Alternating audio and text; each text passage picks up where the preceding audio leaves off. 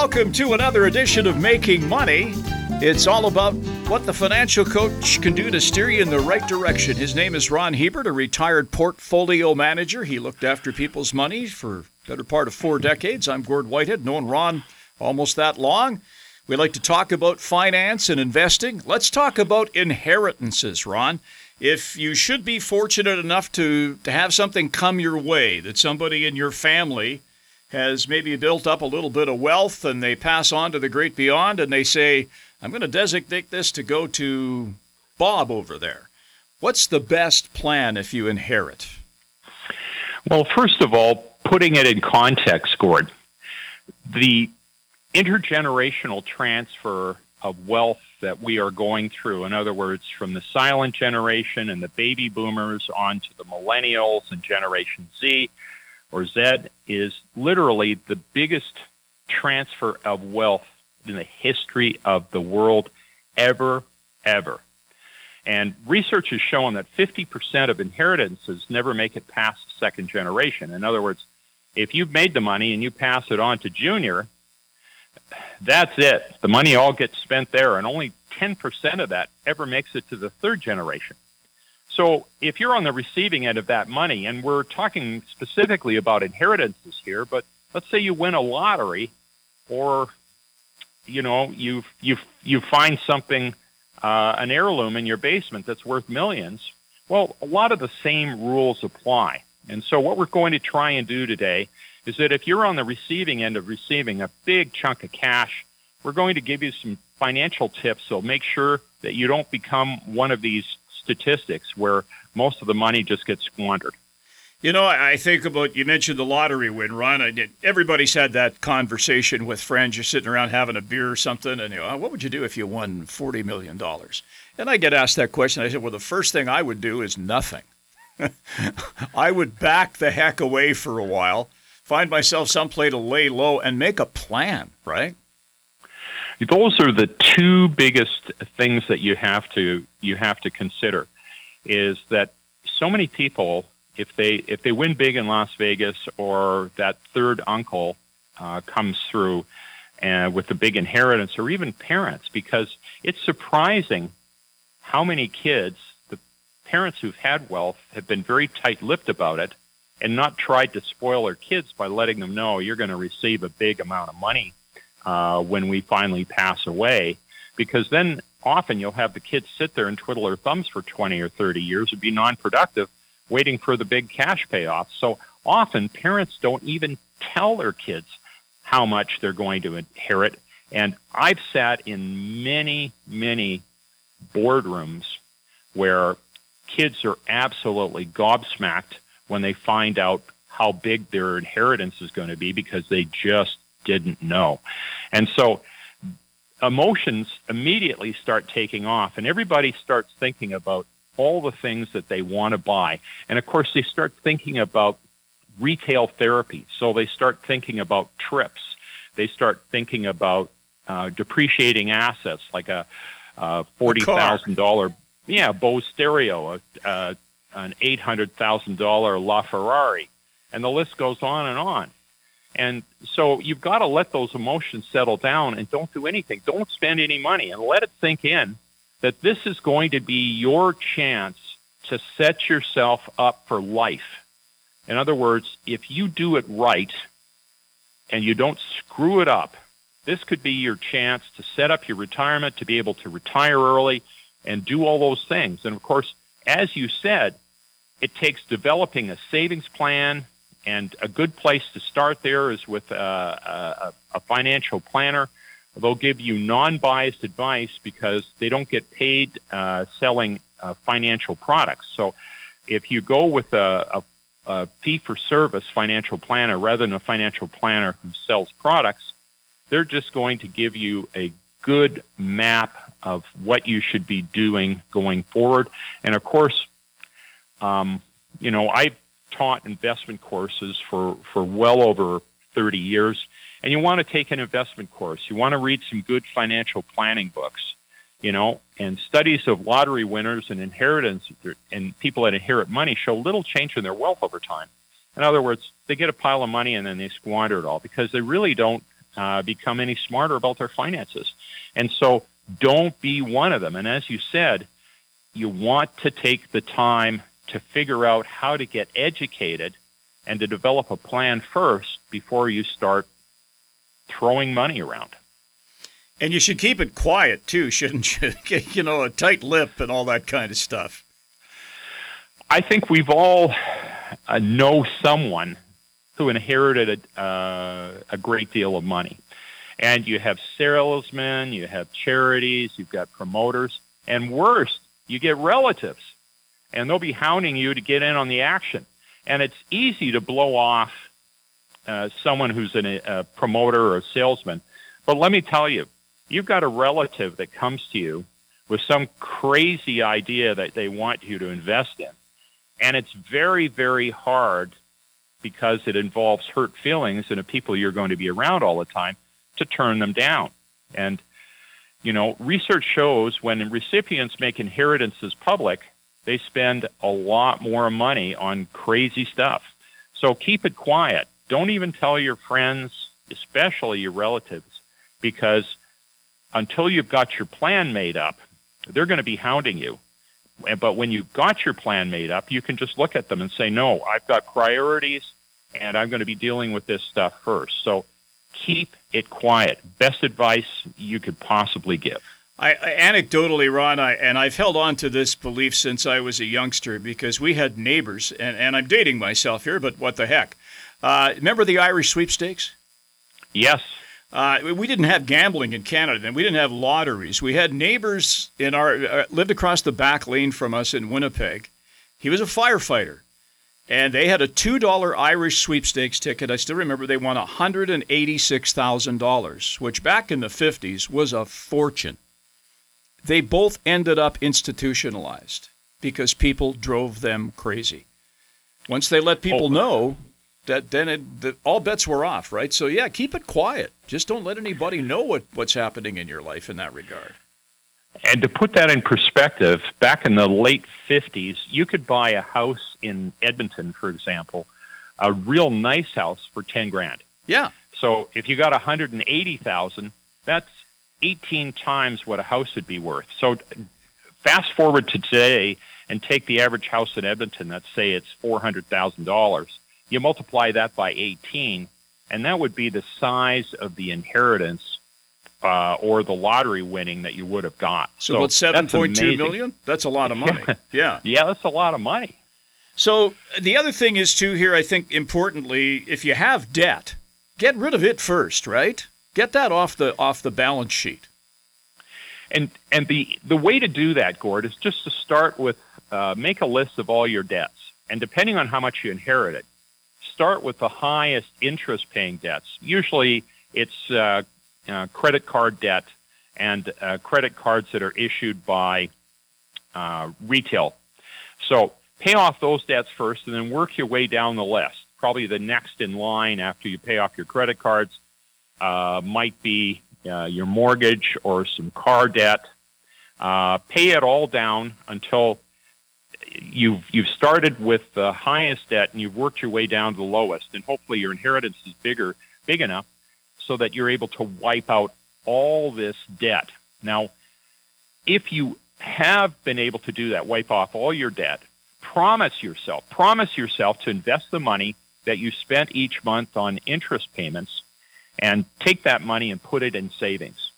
So not only have you paid off your debt, but now you're setting up a habit where the interest payments that you would have made, that money's going to go into savings each month. And if you're carrying credit card debt, it's north of 20% in most instances now. That's a lot of money. So if you had $10,000 in debt, you're 20%, you're paying $2,000 a year in interest, let's say, just for general terms. Stick that money away, right? That's what you're talking about. Exactly. Yeah. And so people often came in to see me and said, where can I get a really good return on my money? And I would look to them, and they were carrying, with various credit cards, $30,000, $40,000, $50,000. And I said, well, look, if you want to make 20% on your money guaranteed, no risk, just pay off your debt. Yeah. So you start with a low-hanging fruit, and the low-hanging fruit when you've got an inheritance is pay off your debt. Okay, so we've cleared the books. Now we've got this money, and we're saying, okay, now what do I do? Well, there are vehicles out there that we've had access to for a long time, like RSPs and TFSAs and education savings plans. Do we start putting money into those to get them beefed up a little bit?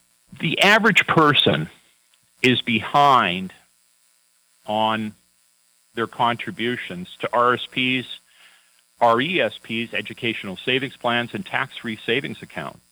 So it's a good opportunity, once you've paid off all your debt, is to top up your RRSPs, your RESPs, your TFSAs, and many of them have carry forward. So you can go back and in many cases, I've seen people with $100,000 plus of RSP room that they never could take advantage of.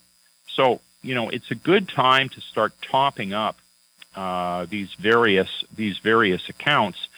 And a good savings rule of thumb is at age 55, your savings should be about 7 times your annual income, 4 times annual income at 45, and 2 times annual income at 35. So start with things that you can put money away where it'll grow on a tax-free basis. And RRSPs, RESPs, and TFSAs not only allow you to take care of yourself, but the RESP allows you to start taking care of the next generation and make sure that they get their education. We touched on this in the past, and I remember having this conversation when I was still working, and my employer had an employee stock purchase plan. And I used to tell the younger people that I worked with, look, it's sitting there. That's where you should be putting your money. You buy 4 shares, they give you 1, or something like that, something akin to that. Is that a good idea too? And of course, unless you're with a highly risky company, if in some cases, if you put up $1, you'll get it matched by another $1. And frankly, where else can you go where if you put up $1 and your employer puts up $1, that stock literally has to go down 50% before you start losing money? That sounds like a pretty good arrangement to me. So if you've got plans at work where your employer will match or add funds to your contribution for buying stocks or for your RRSP, or you've got a profit sharing plan, this gives you the most bang for your buck. So start looking at those opportunities as well, because it magnifies how much you can save. So if you're a homeowner and you've made this inheritance, maybe you've always wanted to put that sun deck on the back of the house. Well, it's not necessarily to increase the value of your home, although it likely would. It's also just to make creature comforts, right? To make your life more enjoyable. And that's why it appears as number 10 on the list and not number 1. Obviously, if you've got a huge hole in the roof and it's leaking and destroying the value of your house, well, yeah, you want to attend to that. But doing additions and repairs on your house, I have as number 10 because I think you should be doing these 9 things that are previous to it first before you get here. But doing additions or repairs on your house can certainly add value to the house. And often it's just the cosmetic things like fixing up the lawn, giving it a paint, fixing the leaky shower. Those things really add a lot of value to your place. We touched on vehicles, not necessarily a good thing to do. No, and of course, if you've done all these other things and you've got some cash left over, you can reward yourself. But don't forget, vehicles are a depreciating asset. So if you buy a vehicle, the day you drive it off the lot, it starts depreciating from there.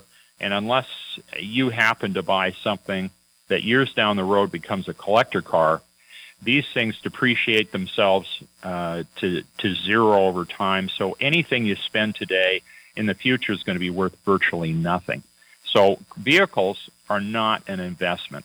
They're like buying a washing machine. And obviously, if you want to buy something that gives you a little more thrill, go ahead and do it because you've got the money to do so. And so that just ties in with number 12, which is along the way, spend a little on yourself, go on a trip, take up a hobby, buy a car.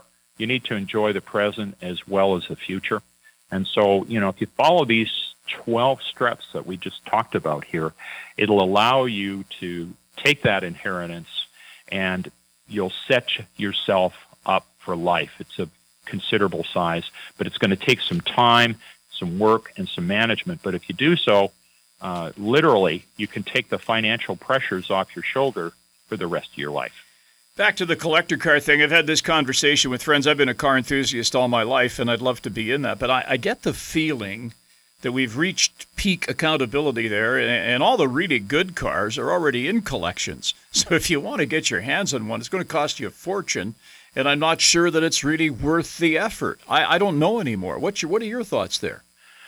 Well, last time I went to a car show, and there was probably 200-300 cars there, and most of them were early muscle cars, the stuff that Dodge and Chevy and Ford were putting out. And they were all, you'd have a car, the guy would put a little note of what he'd done to the car, the year, the make, and so on. But there's always somebody sitting in a chair having a cup of coffee, so you can come up and talk to these guys about their paint job and how they did it. But they were all of them were in their late 60s, 70s. There weren't a lot of young people there. There was a couple of young people to look at. So, I mean, if you've got yourself a vintage Corvette, a split window or something like that, it's worth hundreds and hundreds of thousands of dollars. The generation that is buying this stuff is starting to pass away and sell their assets, and that money is going to the kids. And you know what? Millennials and Generation Z aren't interested in a 1960s muscle car. They want an electric car. They want an electric car. Frankly, they'll spend the money on Uber or whatever. So who's going to buy these things 5-10 years from now? If I had a really good car collection and I wanted to monetize it, I think now's the time to do it while you still can, because and just about everybody I talk to has grave reservations about how much some of these cars are going to be worth, especially these specific era cars like the 50s, 60s, and 70s, which were the heyday of the muscle car, what they're going to be worth 10 years down the road. I have big doubts whether they're going to be worth even a fraction of what they're worth today. And if you could afford, if gasoline's still around, they aren't exactly economical. Let's put it that way. And that's a good lead into where we want to go next time around on Making Money, Ron. We want to talk about ESG, and we've touched on it briefly, but we're going to flesh it out. The markets are changing because of the younger generation and the things that they're expecting investments to represent. So we'll drill down on that next week. If you have a question about this show or any other shows, remember you can reach us through our website at letsmakemoney.ca. Ron will be happy to address them. And you can also reach us through cfcw.com.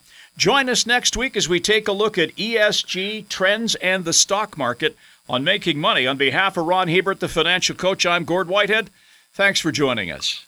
The information presented is derived from sources believed to be reliable. This material is presented for information purposes only and does not constitute investment advice. Before acting on any investment information, a person should seek advice from an investment professional. The presenters may or may not hold positions in the securities discussed on this show and will not be responsible for any losses sustained from acting on this information.